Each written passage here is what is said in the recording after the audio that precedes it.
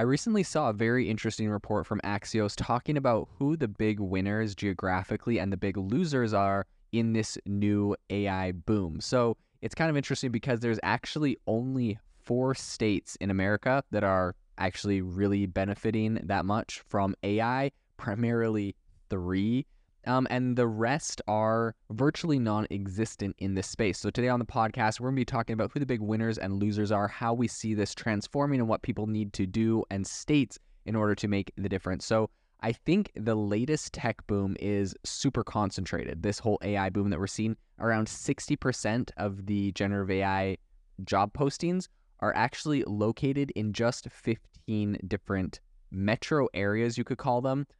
San Francisco obviously was the top one, but if you break that down even further, it's specifically a handful of states. So I'm sure, as you can imagine, you can make some guesses on which states those are, but all of this comes from the Brookings Institute report that they recently did.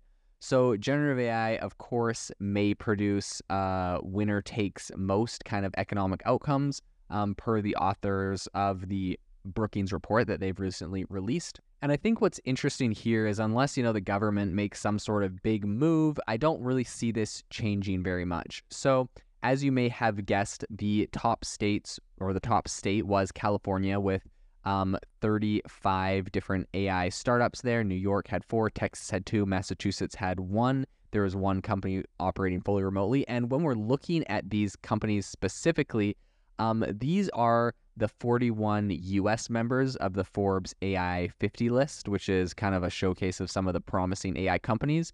But these are only coming from 4 states. Now, of course, these numbers might be slightly skewed as this is exclusively, kind of like a list that Forbes has put together. So perhaps Forbes looked more at California. But to be honest, this really is where we're seeing a lot of this technology and a lot of these companies come out of. Now, I think another thing that's really interesting is almost 50% of the generative AI job postings that we've seen in the last year, and job postings are a great way to kind of, understand who's hiring and what's going on. But those have all been in San Francisco. So, and I think in addition to that, I think it was a couple of cities. It was San Francisco, San Jose, New York, Los Angeles, Boston, and Seattle. And that I think really extends previous trends in AI jobs and research and development. So this is definitely a trend that we're seeing more broadly. I think that if we're kind of looking at the analytical overview here, in recent decades, high-tech sectors in the U.S. have really gravitated towards coastal cities. This is what we see, right? Of course, it's Silicon Valley for a reason. But it is kind of a shame in today's day and age when there's so much ability to work remote and to travel around that we're not seeing more diversity of location in some of these AI startups, specifically because there tends to be an issue when let's say all AI companies or all crypto companies or all car companies, I would even say, right? Like when you hit an entire industry or niche that's really set in one specific geographic location, there are some benefits, right? Like Detroit had a lot of car companies and they all, you're obviously able to hire people from between companies and have a lot of tech and talent in that specific industry. But you do see some pretty big issues. Number one, with, Detroit, it saw some massive population declines as the car market shifted.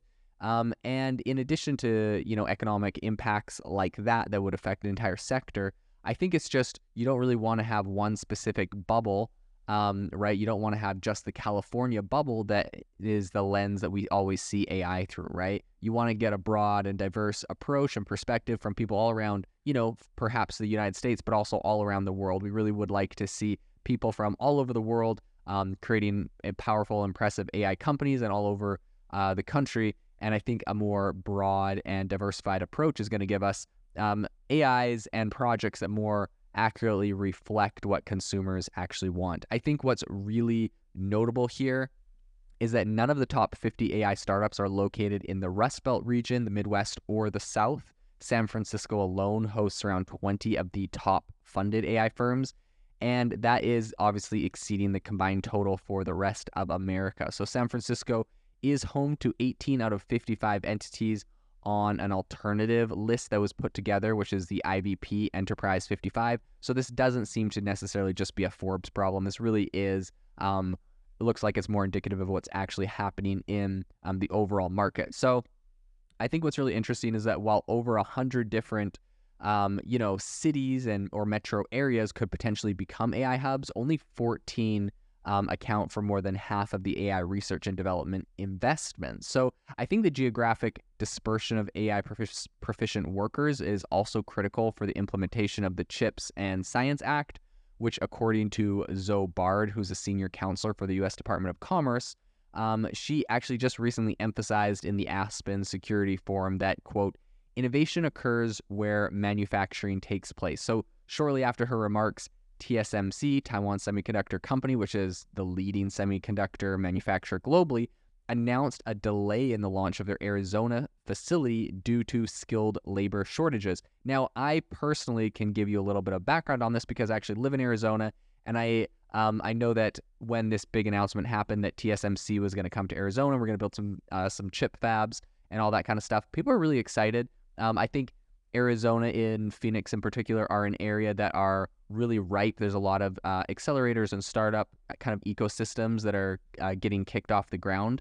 That being said, right, it's nothing like the connections and the network that is currently in California or even in New York. And so I see this as kind of a budding place where tech will grow, but obviously we are seeing that there is skilled labor shortages in kind of helping some of these sectors grow specifically there. And what is also interesting about Arizona is it's actually been the home of Intel for a very, very long time. I know a lot of friends that work at Intel in their warehouses and in all sorts of places fabricating chips and other things. And so, I mean, as far as the skilled labor issue goes, a little bit more context to this is that I've actually heard that Taiwan Semiconductor Company is really, really hardcore, a lot more hardcore than what typical American companies are. And so obviously Intel has had no problem filling their positions.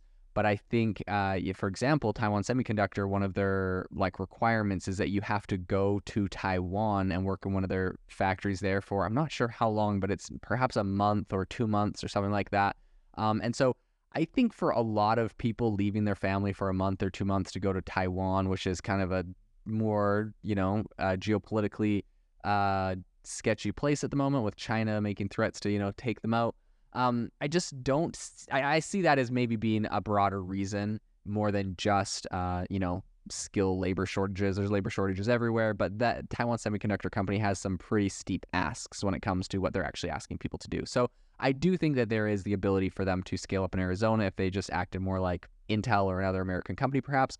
And I think that there is the ability for, this isn't just an Arizona issue. I think around the nation, around America or any other country, there is always the ability to train people. And I think that we need to focus a little bit more on that because AI really should be something that is spread out more globally and would have a bigger and more powerful impact if that was the case. So I think the report that we were referencing earlier, and their authors are Mark Muro, Julian Jacobs, Sifan Lui, and they essentially proposed a more widely distributed increase in public sector AI research and computing access to diversify AI benefits beyond just, some of these coastal cities. This is something I actually personally totally agree with. The federal non-defense AI research expenditure stagnated at around $1.7 billion back in 2022. So that is something that also could be looked at. And I think an additional note on this is that generative AI deployment is really in its nascent stages, and its broader implementation and adoption across industries are expected to distribute at least some of the economic advantages, right? So even if we don't have all the AI companies all over, even if they were, let's just say, all in San Francisco, for example, because every company that is implementing AI should see benefits from that, we should see that sort of distribution of the benefits of AI. But I think it'd still be good to see some of these foundational models and some of these bigger tech-funded companies moving out, looking around and going to some other places. A national Artificial Intelligence Research Institute initiative is currently active in 19 different cities. And the idea is to kind of help foster AI expertise. Beyond AI is a broader kind of manufacturing boom that is occurring in the southwestern and southern and western regions in the U.S. So, AI obviously isn't the only factor that is interesting here, but if we're looking at kind of historical parallels to all of this, I believe in the 1960s, the whole space race kind of served as an iconic instance of place-based industry policy where essentially federal investments transformed cities like Huntsville, Alabama, and really that became like the place for space exploration and technology to be developed. And I also mentioned Detroit and kind of where we saw cars there. We do see this with a lot of different industries, but with something like tech that I feel like really doesn't need to be in a specific location, and especially when people can work remote, I do think that it is going to be very beneficial if we can learn how to kind of spread out the love when it comes to AI innovation to a more broader and diverse range of places. And I think it'll be really interesting to see if we end up actually seeing that in the future. Thank you for listening to today's podcast episode, breaking down how AI is impacting your industry. Today's episode is sponsored by AIbox, a no-code AI app builder and marketplace, which just launched a crowdfunding campaign. If you are interested in investing in a new AI startup, you can go to republic.com/AI-box. I'll leave a link in the show notes as well to learn more. The minimum investment is $150 and the maximum investment is $100,000. Until next time, have a fantastic day.